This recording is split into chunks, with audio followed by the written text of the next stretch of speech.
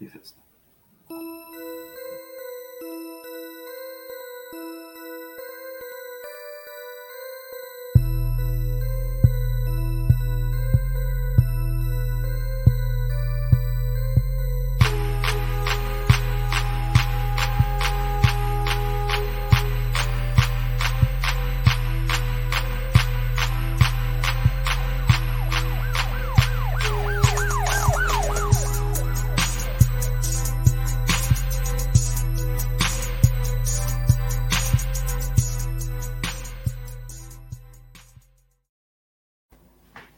Welcome to the very first episode of the Brad Bolt Show as part of the Lab Network podcast.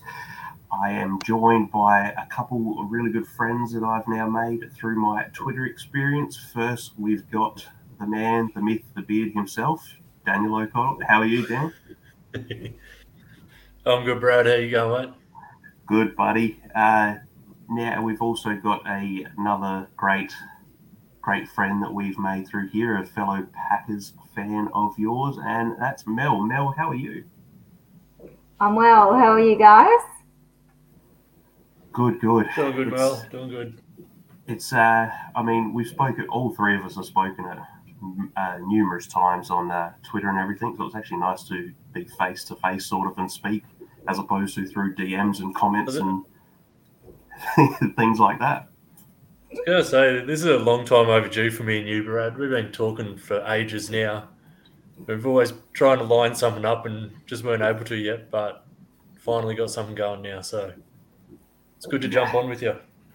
Yeah, and I wouldn't have come across Mel if it wasn't for you after all of that, so I have to thank you for that. So that's handy. Good old Packers Twitter. Exactly. So Packers family. It's a good one. Exactly. Yeah. So we've got Mel on. Now, Mel has had a couple big weeks here. Not sure if anyone's aware that the Geelong Cats won the premiership, which I think Mel's slightly happy about. So Mel, can you give us a bit of a rundown of your experience of what it was like grand final day, grand final celebrations, week after, a couple of weeks after? Have you managed to get to bed and have some sleep yet? No, well, I managed to watch the replay just before for about, I think I'm up to the 11th time, and I still cry. I'm just wondering when that emotion will go away, but it's still well and truly there. Oh, look, it's just such an incredible experience that, the whole season leading up to it, once we hit that mark where it was like, oh, we've got 10 straight wins, that's when you start thinking, we're a chance here. But then once you're heading into, 12, 13, 14 wins, you're like, okay, we're actually in prime position to win a flag. Is this really happening? And then, of course, the preliminary finals, I don't know about you guys, but I find them always the toughest game of the year when you're competing, because there's just so much at stake. And so I think I used so much energy when we won that prelim. And then, of course, everyone was just like, Geelong are the favourite. This is Geelong's to lose. And so, as a member, you're like, okay, like we've got this, but because everyone expects that we've got this, have we really got this? And so all the nerves start building up and everything. But the day is just incredible. I think I was at the ground at 9, 10 a.m. And then, of course, the build-up, then the crowd comes in. And I think everything just went perfectly for us. And it was just beautiful gestures, Gary Ablett with Levi Ablett, Levi Ablett and Joel Selwood, that gesture at the beginning. Zach Tui's family running through the banner for his 250th. And then, of course, it was game on and Tom Hawkins, just set us up. And then the game was basically flawless from our point of view. And to know that you've won a premiership in the third quarter, it's pretty special. And one of my colleagues said to me that I was crying from the 4-minute mark of the third quarter right through to the final siren. So it was just immense. It was just it's just filled my heart with so much joy, and being able to be on the ground when the final siren goes, and just seeing the atmosphere and hearing everyone, and just the tears were flowing and the adrenaline was pumping. And I don't think I got home until the Friday night / Saturday morning after the best and fairest. A good solid week of partying. Yeah. Well, I mean, I took my best and fairest dress with me and had it hanging up in my car just in case we won and just in case I didn't return home. So put it that way. Weren't taking any chances. Smart decision. I knew that I probably wouldn't be going home, and I was fine with that. How hard is it? Like that first quarter, you guys came out in that first quarter, and it was basically over by the end of that. Like you watch how they started, and it's like, well, this is over. We kicked the first 7 of the first 8 goals, or something like that. Yeah.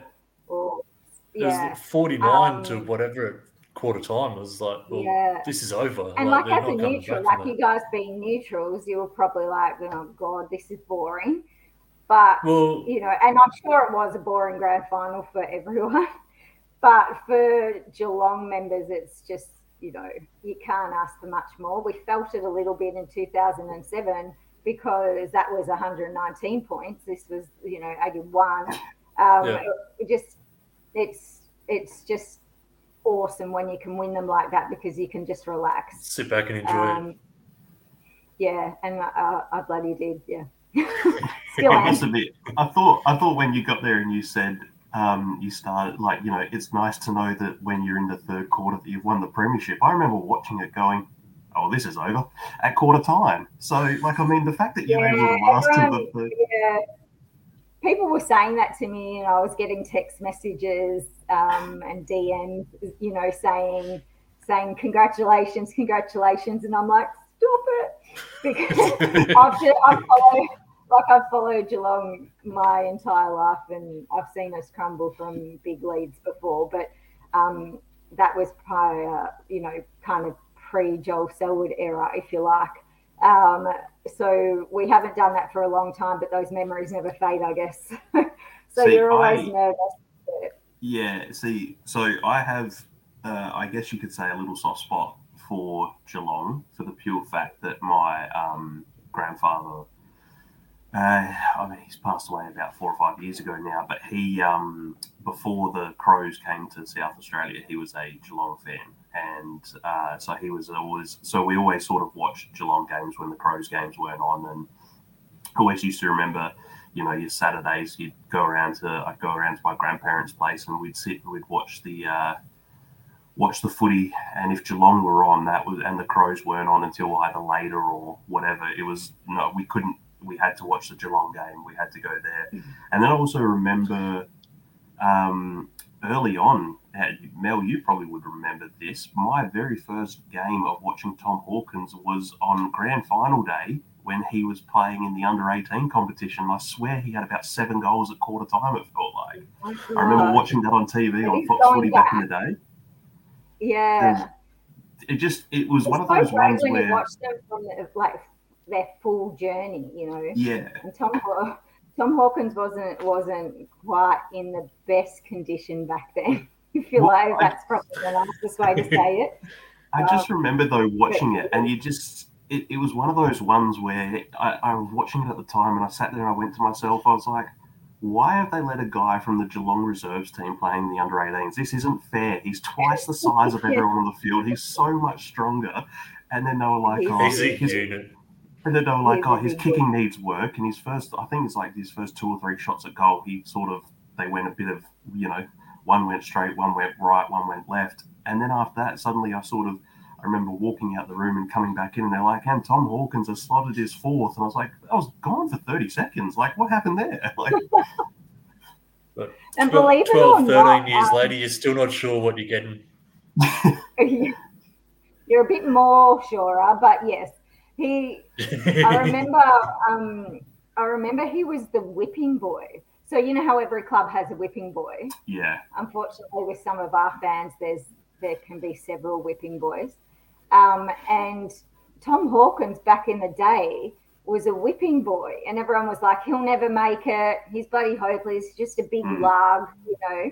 And now look at him, like playing his best football at 34 years of age. It's a pretty incredible story. Is he 34? Mm-hmm. Oh, well, I didn't realise he was 34. Oh, wow. Yeah, I thought it was same 31. same age as me. I just turned 34 last weekend, so there you go. Me and Tom Hawkins, same. Kicking goals in grand finals, are you? Or? I've played in one football grand final in my entire life, and it was under 15s, and I was playing forward pocket, kicked a point in the last quarter. Scores were tied. I kicked a point, and then about 45 seconds later, the siren went, and we won by a point. So I was like, "It's the most important goal of my career was a point." There you go. I haven't been anywhere close to it. You win by a point, you win by 100. It doesn't matter. Well, I haven't been close to a football grand final since. I've watched some, but I haven't actually been in any since. But now, speaking of football and the last week and a half, I was just wanting to get your thoughts, Mel, on some of the trades that have happened in this last week and a bit and deadline. I love a good trade week. Yeah, I like them too, but and I said this to you the other night. I'm usually I'll try and read everything to try and get a proper sense of potential deals that have been offered and everything, and I stupidly let one that I just read something on and went, "Oh, yep, Collingwood have looking for pick number 7 from Geelong for Ollie Henry," and I was like, "Oh, it must be true." And then I was speaking with you, and you're like, "Yeah, no, that was never on the table and never offered." So I was like, "Well, that's the last time that I believe that." But speak a little bit on some of the moves that you're. Start your own narrative, and yeah, exactly. Not always accurate. Can you give us a little bit of? No, look, if you look at it from Geelong Football Club's from our lens, we haven't had a pick that high for decades, so we're not about to give it up for a kid that is uncontracted and actually is walking. So no, definitely that number 7. We have got plans for that, and I'm really, really excited for the draft. So we've never been so high. I don't know what I'll do. So looking now, so the ins for Geelong, I'm just reading this now. So you've brought in Jack Bowes, Tanner Bruin, Ollie Henry, pick 7, and gone out Cooper Stevens, picks 18, 38, 45, 55. 2023 second, third, and fourth round pick. So on ESPN, they've given Geelong an A+ for the trading period. So good. Just keep getting better. You can't get much better than that. I think Mac hit it out of the park, home run that one. You know, for his first season at the forefront, but. Look, it was a little bit expensive to get that pick 25, giving away so many future picks, but they're unknown, aren't they? So yeah. No, I'm pretty stoked. We got the plan as it did on grand final day. The plan just went seamlessly. We got everything we wanted. So everyone we wanted, we've got. You know, sad to lose Cooper Stevens. He's a really polite kid. He's got some potential, but he is better off at Hawthorn, who actually need him. We don't need him so much, and without insulting him, because he's great, you know, there's probably a couple ahead of him. So I think it worked out for both parties, but you know, there's always a cost, isn't there? If you're going to bring in exactly what you want, you kind of have to give something back. So, but I feel really, really comfortable about it, and I'm just I am super excited. And I think like too, how it was. we win a flag and then we win the trade week, and it's just like, what's going on here? What, am I Well, still I think dreaming? I think one of the keys too was able to actually keep as well Asava Radicale. I think, like, I know there was talk about him wanting to go to Port, but and a lot of people sort of throwing out the whole, and I saw this a lot, and I just had to I bit my tongue and just had a bit of a laugh. The whole, oh, that's rich. They're trying to get Ollie Henry, but they won't let Radicale go. But it's sort of like he's under contract, but he's I love really, a Collingwood narrative. I really do. But he's really he's one injury away from being a key player in that team as well. Like, yeah, you know, I mean, anyone that follows me on Twitter knows my fandom for Sav, and you can probably see my phone cover there. It's Sav. I love him. Like, he's just a magnificent human being for a start, most importantly. But secondly, I have been pushing so hard for him to have a spot in the back line, because our forward line is stacked, clearly. And we've also got a young kid called Shannon Neal, who's been killing it in the VFL. And, you know, I think our forward stocks are quite healthy for big men. And with Sav, he kind of has struggled with his timing and his direction when he's in the forward line. The forward line, as you know, is like the toughest. You know, it's tougher than being a defender. So I've been waiting for us to put him into defence. I've even put my hand up and said, put Sav in defence. No one's listening to me. But I think about 6-7 weeks towards the end of the season, we tried him in the VFL in defence, and he slayed. He absolutely killed it. I think one game, he was probably 4 games into playing in defence for the first time. He got something like 12 intercept marks. It was really, really impressive. So, you know, when you're buying for a premiership and you've just changed someone's position completely from, you know, pinch hit ruckman forward to a defender, you can't exactly put him into the side. And I know that Collingwood's fans' argument would be, well, you never play Radicale, so, you know, but, you know, we were on the verge of winning a premiership, so you're not going to put in a kid that's just learning his craft as a defender into a side that's trying to compete for a flag. So once he's got a full pre-season as a defender, I'm just really, really bullish on how well he can be. And like Max says, and like everyone knows, key defenders and key position players in general just don't fall off trees. So you need to hold on to them. And he was contracted, and there's no malice or anything about it. He is a little bit disappointed, but I think we can work around it and hopefully see the best out of him next year and then go from there. But I'm stoked that we've kept him. I think it's a really great move. Sometimes with players like that as well, you got to be careful when you put them in, because, especially like you said, changing positions, if you put them in too early and they get found out from players that are established there, then he loses all his confidence as well. Like he touched on before, he has been injured. So, I mean, he broke his leg a couple of years back, and he had to make his way, get back from that. And that takes time, especially for a big man, because you're not running. So, you know, it takes a lot of time to get back to your best. And then, of course, COVID hit. So then, you know, there's scratch matches in hubs and stuff like that. It's just not ideal. So, you know, even this year, he wasn't fully fit. We couldn't get him on the park consistently. So, I mean, if he can have a solid preseason and stay injury free and healthy, then, you know, who knows? If it works out great. But I was really bullish on holding on to him, and I don't think there's anything cruel about doing that when a player is contracted.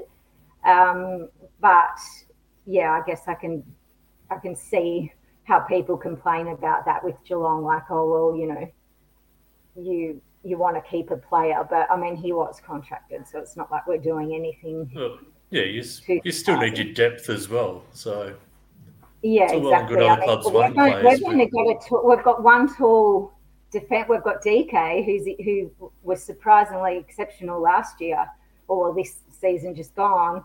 But touch wood, if anything happens to those sort of guys, then we don't really have another big man. So we really needed to hang on to Sav. So I'm really glad we did. Yeah.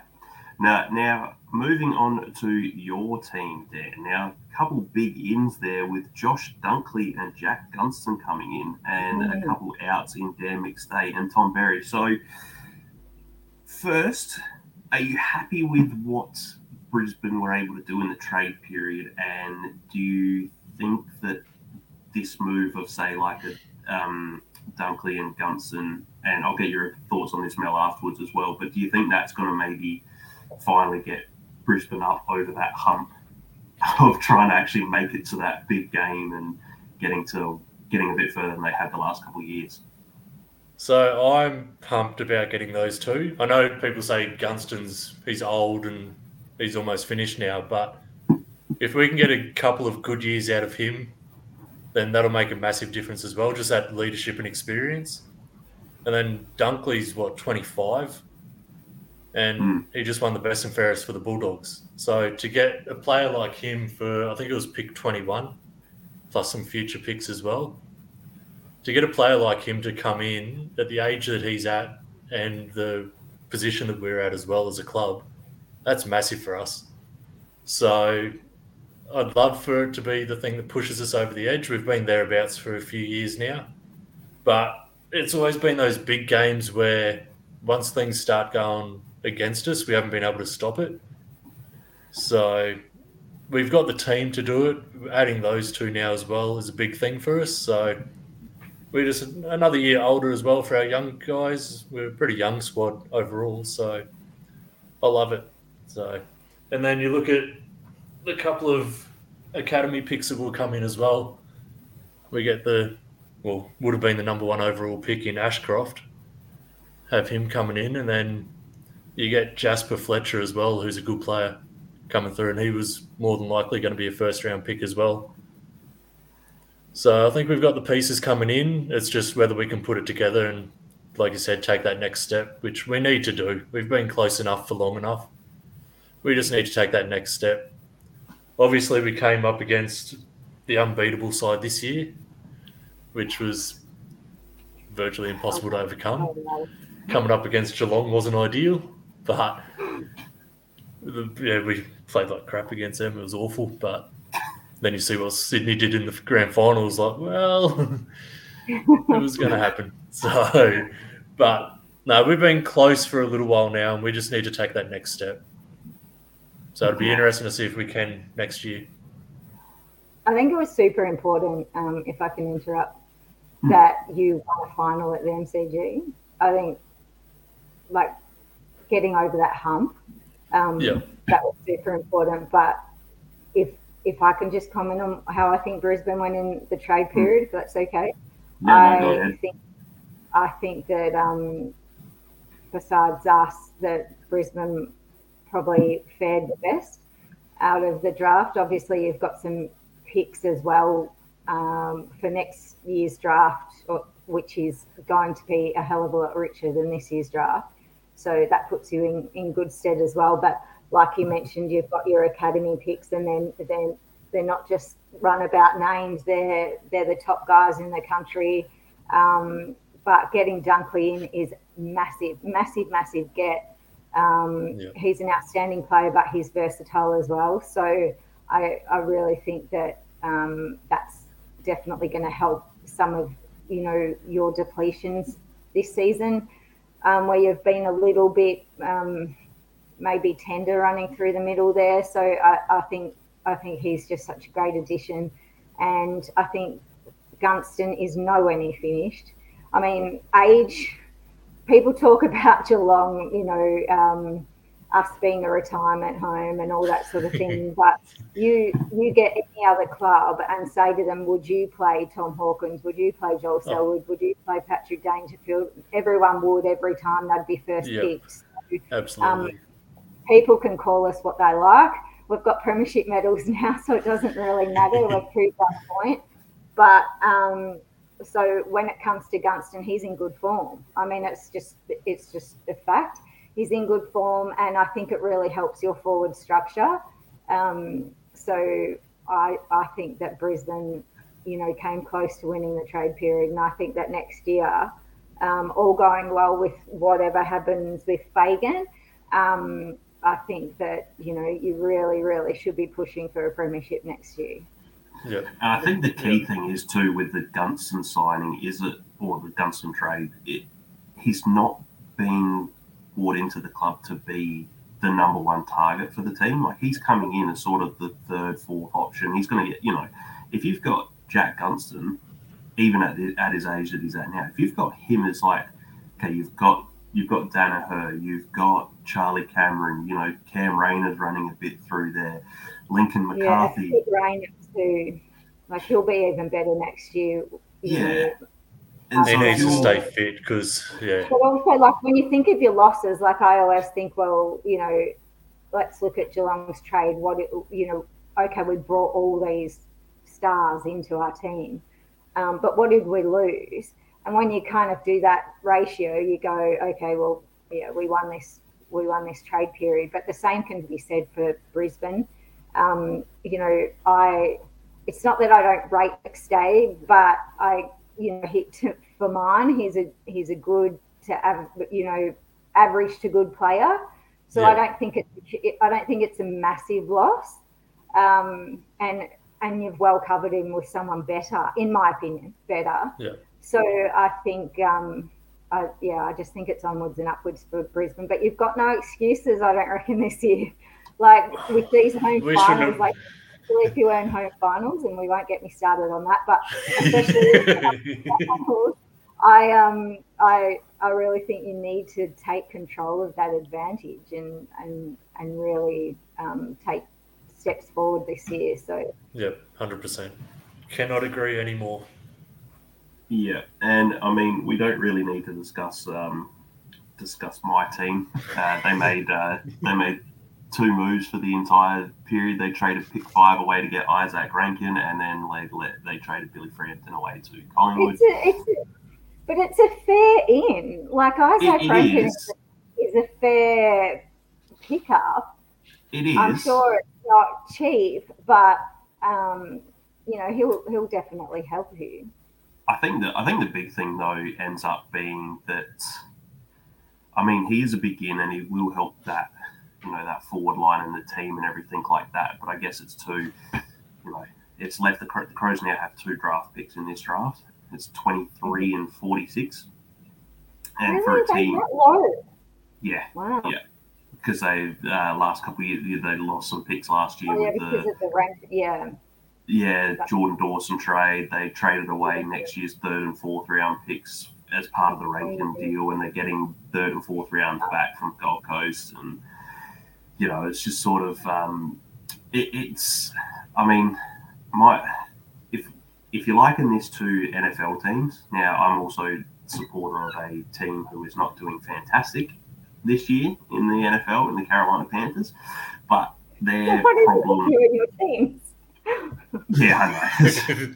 Well, do you know how? So, okay, just a quick aside. I'm a Panthers fan because I was looking for a team. So I've always watched the NFL. I've always just been a fan more of players and watching teams and stuff like that. I absolutely love watching the Baltimore Ravens team in the 2000s with Ed Reed, with Ray Lewis, with Terrell Suggs, Steve Smith Sr. when he went to there, those sorts of teams. I just like players, but I was looking for an actual team, and I went, okay, I don't want to be a bandwagon fan. I don't want to jump on the Chiefs, the Bucks, whoever. I don't want to choose a good team. I want a team who's on their way up. So I put out a tweet one night. This was in the COVID times when everyone was locked down and no one was doing anything. So I put a tweet out and tagged all the 32 teams and said, right, I need a team to support. And the Detroit Lions came back and they were responding to me. So I thought that was pretty cool. That the Lions were. And I was like, oh, that's cool. They might be my team. And then So I followed all the teams, and the first game of the 2020 season came around, and all the teams were putting up, where are you watching from? And I was sort of like, oh, I'll comment a few things, see if there's any other Aussies who might like it. And I commented on the Panthers and said, I'm watching from Australia, it's 2 a.m. And next thing you know, the next notification that pops up is you are now followed by the Carolina Panthers. I was like, cool, that's my team. So the Panthers are my team because they followed me on Twitter. They manipulated you. Pretty much, yes. But I like it. Yeah. So, I mean, and since then, now dived in and got the Panthers podcast and things like that. But it's... While we're on social media teams of American sport, like, I love the legalities of the social media teams of American sport in comparison to AFL, because we have so much rules and red tape and don't cross this line and make sure you stay within these, but social media in America is like the media in general with players and coaches. It's just a completely different ball game. And they're so much more interactive with fans and everything. I really love it. And my favourite at the moment, I've jumped on the Colorado Avalanche in the NHL because of a girl that I'm good friends with on Twitter. She got me interested in hockey, and now I'm just totally obsessed. And I know I can't go from just here. I've got it, it's here to here. I'm just crazy with sport. 0 to 100. Yeah, like I'm either in, I'm all in, Yeah. This is the funny thing. I was trying, there was one stage where, the Crows social media team was going, all these people were throwing up things. I'm like, the Crows are following this. I was like, right, I'm trying to get a follow from the Crows. And then this week, I tried. Didn't happen. I was like, well, that's a pity. Then at the end of that week, it was like, okay, so I'm being followed by the Panthers. Then being a massive basketball fan as well. And then suddenly it pops up, I'm now being followed by the Portland Trail Blazers. I'm like, sick, there's another basketball team. And then a few days later, then I was like, oh, I'm now being followed by the Memphis Grizzlies as well. So I'm like, cool, I'm racking up teams. And I was like, still can't get that Crows follow, but follow down the road. I'll sort it out for you. Thanks. But they've seen how your teams go. Memphis are good though. The Grizzlies are good in the basketball. Memphis are coming good, yeah. But back to the AFL trades and stuff. Like the problem with the Crows only having the 2 picks in the draft. Like the Carolina Panthers, the last couple of years, like last year in the draft, they had pick number 6 and they drafted Ike Ekwonu, which I was stoked about. They really needed him. But then their next pick wasn't supposed to be until round 4, and then they ended up trading away their round 4 pick and their round 3 pick from the 2023 draft to move up to select Matt Corral, who then in the preseason broke his foot and he's out for the entire season.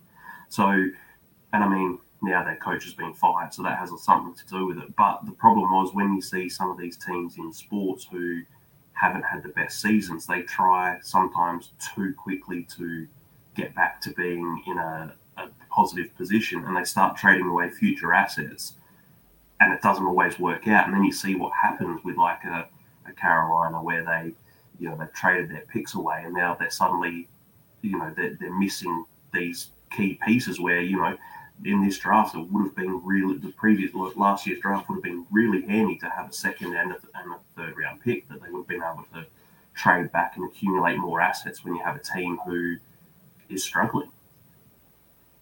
And that's sort of what I see with Crows now.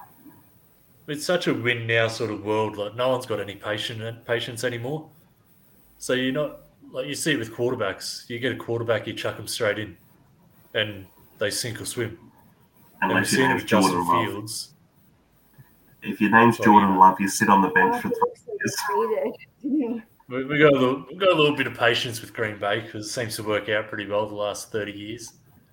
Yeah, no, that's true. But we've been very, very blessed with quarterbacks. But even Jordan Love, even when he tries to peek through or he gets a chance in preseason or something like that, the fan base are just like on his back. And I get really frustrated. Like, do they expect him to just be, Aaron Rodgers, like 2.0? It's probably never going to happen for a start, but give him time. Like, even when Aaron started, we were all like, no, this it was painful to start with. And then here he is, like a 4-time MVP or something. So yeah, the problem I had with that draft. Now I have watched all of these drafts and everything multiple times. Like, I can pretty much, a lot of times I can rattle off like teams who made the trade, what picks they gave up, who was picked here, there, and there. I remember looking at that draft at the time, and I went, as the round was unfolding, I was sitting there watching it, and I'm going, oh my God, the Packers are going to clean up here. They're going to be able to draft T. Higgins. T. Higgins would work perfect opposite Devontae Adams. Marquez Valdez-Scantling. Don't say that name. It was like, Randall Cobb. No, Randall Cobb wasn't there at the stage, but like, I was sort of looking at the Packers team, and I was like, do you know what? If they can get T. Higgins or Michael Pittman Jr., I was like, they're going to win this draft. And then they've traded up, and I remember looking at it at the time going, do you know what? Good move, because the team's behind them. Someone's going to pick them. And then they picked Jordan Love. That's not what I was thinking. I remembered actually sitting there looking at it at the time, and I actually stopped and I went, okay, something's happened with my feed that I'm watching. It's then cut to people talking, oh, Jordan Love's a guy who can, might be decent. And then suddenly I was like, wait, no, they actually traded up for Jordan Love. And I just remember sitting there looking at it going, oh, that's not. Oh, I really thought you were going to be. I was like, I honestly thought one spot away from being right there at that top of that tier. I'm like, wide receiver, Packers, wide receiver. And then the next second we're trading up, and I'm like, what's happening? And then we pick it. Yeah, I know. The issue is as well. I've got to admit, I absolutely lost the plot that day. Like, completely lost my marbles, and it took me about 3 days to recover and then get my head around it and go, actually, maybe this is quite a smart move at the end of the day. So the issue was as well that Rodgers was coming off one of the worst seasons he's had in a long time. That we didn't know what was going to happen with him the next year or the year after. So he could have retired or moved on to a different team then and there. So he's retiring. Mindset, I guess, apparently so. Yeah. The mindset of the franchise would have been, okay, we need a succession plan. The issue is Jordan. So the Packers draft in a certain way, where you look at it and you scratch your head so often about it, but then you have patience and it works out. But Jordan Love had such a small amount of experience in college. He hardly played. He was such a raw prospect as well. And you see it now. He's still to trade up to get him. He's still only 24. But the issue is, anytime he's had a chance in preseason or in a game, he hasn't really shown, I guess, what the Packers thought they'd see in him. Yeah. This preseason just gone, he started to show a lot more than what he has in the past. I agree. So he gave you Packers fans a fair bit of hope, I think, for the future. I don't know how they're going to work it with the contract and how long Rodgers is with the team for. I think he's got this year and next year at least, and then we see after that. You're almost the ball's in Love's court, isn't it? Because it's kind of like in the AFL, seeking opportunity. We hear it all the time. At the end of the day, he would have that many suitors, knocking on his door. He doesn't want to be second string forever. So at a certain point, you want to get your opportunity, but we're going to have to make a decision when it comes to his 5th-year option while Aaron Rodgers is still contracted to the team. Which for Jordan Love, that's going to be like a $20 million cap hit. So that's going to be tough to do. We'll see, because they'll have to pick up his 5th-year option soon, and that'll be, that'll be like you said, that'll probably be so based off of this past season. So Baker and Sam Darnold are both being paid about $18 million. So with obviously the signing of Rodgers, Russell Wilson, everything else, that's going to increase the fifth-year option. So you are probably looking at that $20 million sort of deal. But I'm just having a bit of a chuckle to myself. Have you guys actually looked at the contract and the cap hit figures and the dead cap figures of what Aaron Rodgers is over the next few years? Look, No, I don't like to. No. Okay. I don't like to. Too bad. I'm telling you, It's not good. Okay. I'm telling you this just for the pure fact we don't want to face reality. What are you talking about? it's just hilarious because I've never seen these numbers before ever. So now look, they're not going to trade obviously or cut Aaron Rodgers, because if they were as well, his dead cap hit this year is $151 million. That would count against the Packers' salary cap this year if they cut or traded him. So we'll move on to next year. He makes $31.6 million next year, and his dead cap hit is $99,778,568 next year. So he's in for next year because they're not giving up. So, they're not paying. Yep. Like I said, we got him 2 years. 2024, he's 40.7. I just saw a tweet that he's retired though. That he's retiring. So his salary cap hit in 2024 is $40.7 million and a dead cap hit of $24.48 million. 2025, $59.3 million salary cap and $16 million dead cap. So that's the first time that you're going to actually potentially be able to move on from Aaron Rodgers is 2025, when he will be 42 years old. And then last year of his deal, he's $53.4 million for the salary cap and an $8 million dead cap. So it's just a laugh because I have never seen those numbers in my life for a salary cap for someone's dead cap for 2 years to equal $250 million. It's just insane. And that's where the juggling act with Jordan Love is so hard as well. Because if you've got a backup quarterback... If we want to bring in, I don't know, like a top quality wide receiver or something. Our hands are tied with,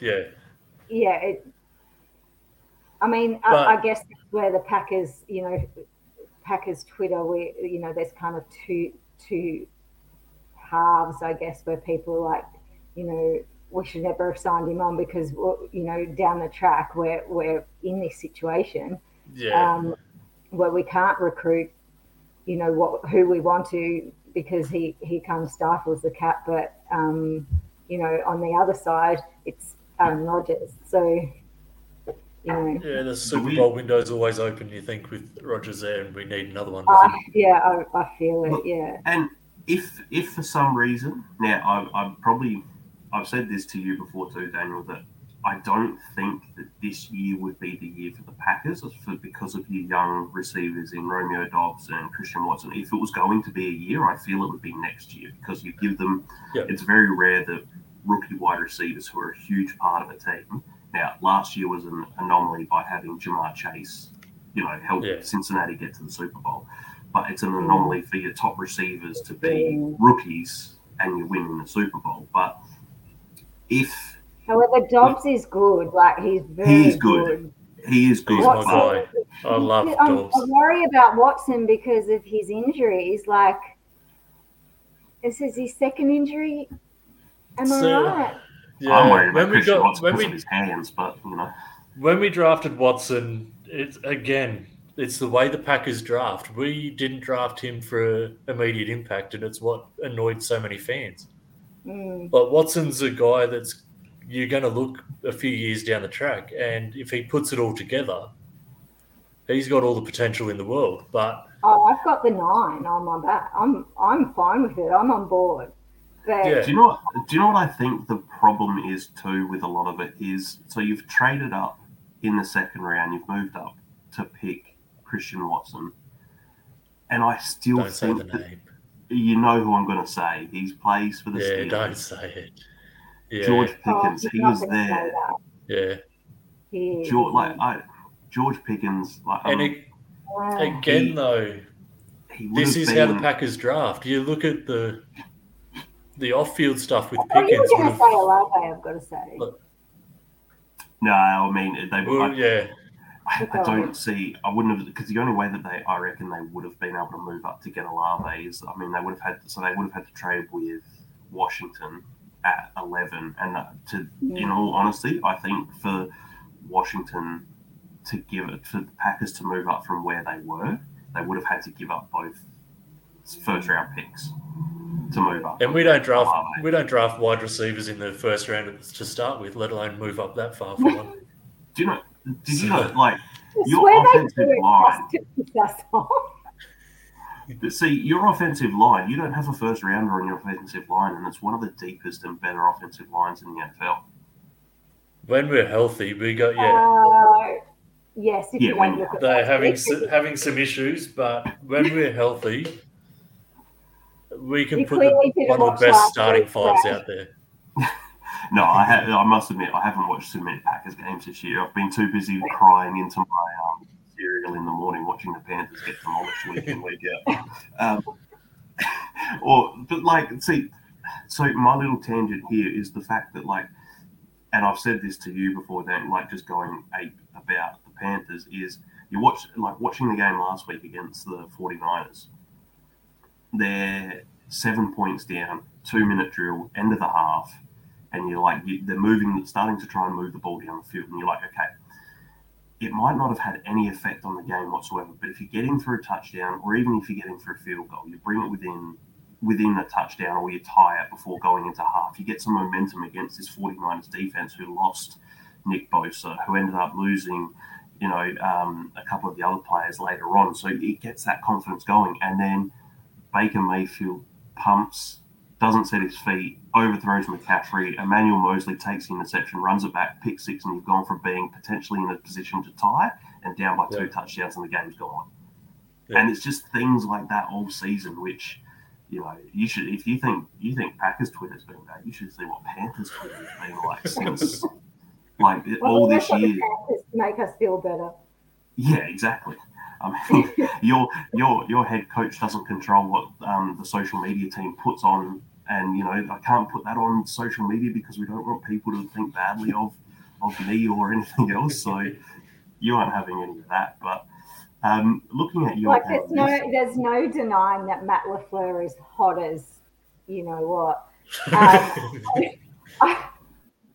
But to listen to his press conferences, and I'm shitty, and what was that play, and what happened in that second half, and and then I turn on Matt LaFleur, and I'm like, I can't help it. He's too hot to be my head coach. Do you know what I mean? Like, I can't be mad at this man. We need to interview someone else, not the coach, to explain the coaching plays, because I just see him and, my mind just wanders. So can we interview someone else so I can listen to what actually happened, what their reasons were for that last half against New York? Oh, get Rich Bisaccia out there, you'll be fine. Because what happened in that second half? It's like two different teams. It's been like that all year, though, so far. It's been like that all season so far, because we can, you watch it and we can be dominant for stretches of a game. Yeah. And the next thing you know, we've completely changed what we're doing, and you're like, what's happening here? Why what are we thinking? How many times a game is it run the ball? Run the ball, I swear. Four so all in the preseason, morning, all off season, and you're screaming at your television. Yeah. I feel like all maybe off I should season just rename the this Packers to run the ball. We just want them to run the ball. I think I'm just going to rename this episode. Next time I'm in Lambo, I'm just going to hold a sign. I'm going to rename this episode. I'm not going to call this show the Brad Bolt Show anymore. Just to tell you to run the ball. I'm going to call this show the Packers Therapy Show from now on, I think. I'm just going to come in and I'll say, here's some Packers fans, and go. And then I'll come back in an hour's time, and I'll stop it, and then we'll upload it. It'll be the same stuff. It'll be the same, we didn't run the ball. I want to ask you guys' opinion, if I can just go off on another little tangent, if that's okay. I don't know if you guys saw the video I posted on my timeline with Jared Waitley and him vying for an NFL game in Australia. Did you guys see I didn't that? see your post. No. Yeah. I'm like, what are you doing? No, so he was on American TV, and he said that, you know, we really want a game in Australia, and like logistically this is how it can work. And apparently the LA Rams are on board. They're wanting to make it happen. And Jared was saying the direct flights out of America are LA, so LA Rams, and Dallas, so the Cowboys, and put on a game in Australia, and it would stream back to America either Saturday night, which of course is not an American regular time slot, or Sunday lunchtime. So do you know why it would be LA? So LA's on board. The LA Rams are on board because Australia is their international home. So each of the teams in the off season were all given international markets, which would become their home base. And LA Rams were one of the first ones, and they have two, and one was Germany. And they chose Australia, or we? It was sort of divided up, so they get Australia. So it's Germany and Australia are there too. And then as the off season progressed, Packers, isn't it? I think it was Germany. It might be somewhere else now. I can't remember off the top of my head. But then the other team that is now that have an Australian market is the Philadelphia Eagles. Okay, I hadn't heard them. Could you? The thing is that logistically we get it. The American fans will hate it. They'll be like, "This doesn't work. This doesn't work for our time slot. It's too hard on the players and to get everyone out to Australia." So they were complaining about having to wake up for an 8:30 game in the morning. Weren't they? Oh my God. And I love my American followers. Love you all if you're listening. But oh my God, they were complaining, and I'm like, guys, we wake up at 3, 4 a.m. weekly to watch the Packers live. But so praying that we make this happen. I know it won't be the Packers. That dream, you know, I'll have to spend $10,000 and fly 24 hours to see the Packers again. But I am praying that we get an NFL game in Australia. I don't care where. I've heard it'll be Sydney. Don't know why. Stupid. But I'll go there. How good would it be? Seriously, I am championing. I'll be there. Yeah. I think it was just about every person we speak to. I just checked my email too. I got it from one of the guys who works for the Rams, and it's actually China and Mexico was their other, not Germany. It was China, Mexico, and Australia are the LA Rams international markets. For the Super Bowl last year, I heard their owner talking about the connection with Australia and how desperate they are to come out to Australia, and I'm like, oh, that's great, but you've got to get someone to play, and that's the issue. Like, what other team is going to want to come to Australia?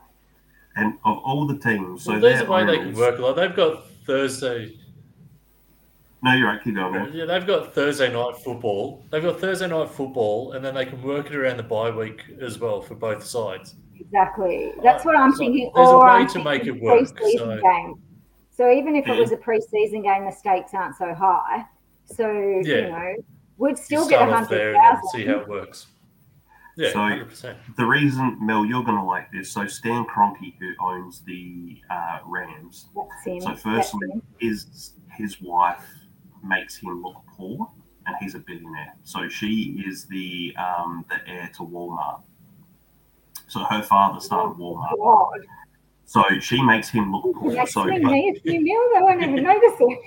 So Stan Kroenke, these are the teams that he owns. So he owns the Rams, the Denver Nuggets in the NBA. Hang on, stop. The teams that he owns? These are the teams. He owns multiple teams. Yeah. So I thought he just owned the Rams. You're telling me he owns more NFL teams, or like other codes. So he owns the LA Rams in the NFL. He owns Arsenal in the English Premier League. He does not. He does. owns Arsenal. He owns the. It's like an overreaction because I don't know even anything about soccer. So go ahead. I'm gonna leave the best one for you for last, and then maybe that'll be our leave out sort of. That'll be our way out of the show. I'm in shock right now. Like. So it's Arsenal. It's the Arsenal women's team. It's the LA Rams. It's the Denver Nuggets of the NBA. It's the Colorado Mammoth of the MLS. He owns the LA Gladiators. Oh, sorry, the Colorado Rapids of the MLS, the Colorado Mammoth of the National Lacrosse League, the LA Gladiators of the Overwatch League, which is an esports team, the LA Gorillas of the Call of Duty League, which is an esports team, and your favorite one, Mel, he owns the Colorado Avalanche of the NHL. He does not own the Colorado Avalanche. Damn it. And he also owns Screaming Eagle Winery and Vineyards. Geelong Football Club. Let's put that right there. So apparently, I would have to put up with the members bullying me. So apparently, what's it say here? His wife is the daughter of the co-founder of Walmart, and he was estimated to be worth $10.7 billion by Forbes this year. Billion with a B. So that's I mean, insane. He's I literally had an ice cream for dinner. These people are just buying football teams and hockey teams. Just racking them up, yeah. So that's why he was able to build SoFi Stadium, and he's got that. So, yeah. So at this point, he could buy Australia and just bring the Rams here that way. What if he brings the Colorado Avalanche? I'm still happy. Mel, I've got an idea. Here you go. This will be our get out of here and end the show on this. Get him to come out with the Rams. Have the game played in Melbourne at the MCG, just because you can get 100,000 people. Mm-hmm. And while you're there, just sidle up next to him and go, "Hey, he's a Geelong Cats. Geelong Cats. Have you thought about investing in the AFL? Yeah. Have you thought about it? Let me show you some highlights. Just another team. Let me show you some highlights. Just walk in and you just be like, proven winners. Look at us. Just walk in with the medal. I've already got a highlights package at the ready. Just walk in with the medal. Put the medal on. Walk in with the cup and be like, "Hey, Stan, I'll just borrow one of the guys' premiership medals. I come in with the cup. Here's some highlights. Signed Geelong Guernsey. How can he refuse? I know that you need someone here in Australia to watch over everything while you're not here. I'm your person for it. I'm not asking for much, just a couple 100,000. Compare that with the fact that you're paying your coach for the LA Rams $8 million a year. Hey. Geelong is worth more than a couple 100,000. Oh, I'm saying your salary. My salary. Yeah, yours. Hey. So then that way, if you want, you can have an ice cream and a packet of chips for tea. You don't just have, you can really. You can have an ice cream factory. Exactly. Yeah. You know what you've just done though, Brad. You know what you've just done. Mm. Mel hasn't had much sleep for the last few weeks. You've just made sure she's not going to sleep again for the next week. I'm delirious. Yeah, well, Mel's mind's just ticking over now. Like, okay, this is what I need to do. And well, that's perfect. And on that note, I want to say thank you to Mel and to Daniel for coming on the first episode of the Brad Bolt Show. And I will thank guys for coming along. Anything you want to talk about quickly before we finish up? Thanks for having us on, mate. It was good fun chatting with both of you, and I just want to leave it with go Pack go. Nice. Well, I'll allow it. I'm in a good mood. So we'll leave it there. Thanks, guys, and we will catch you for another episode. And don't worry, you'll be hearing those two lovely voices of Daniel and Mel again at some stage soon. So until next time, thanks, guys. See ya.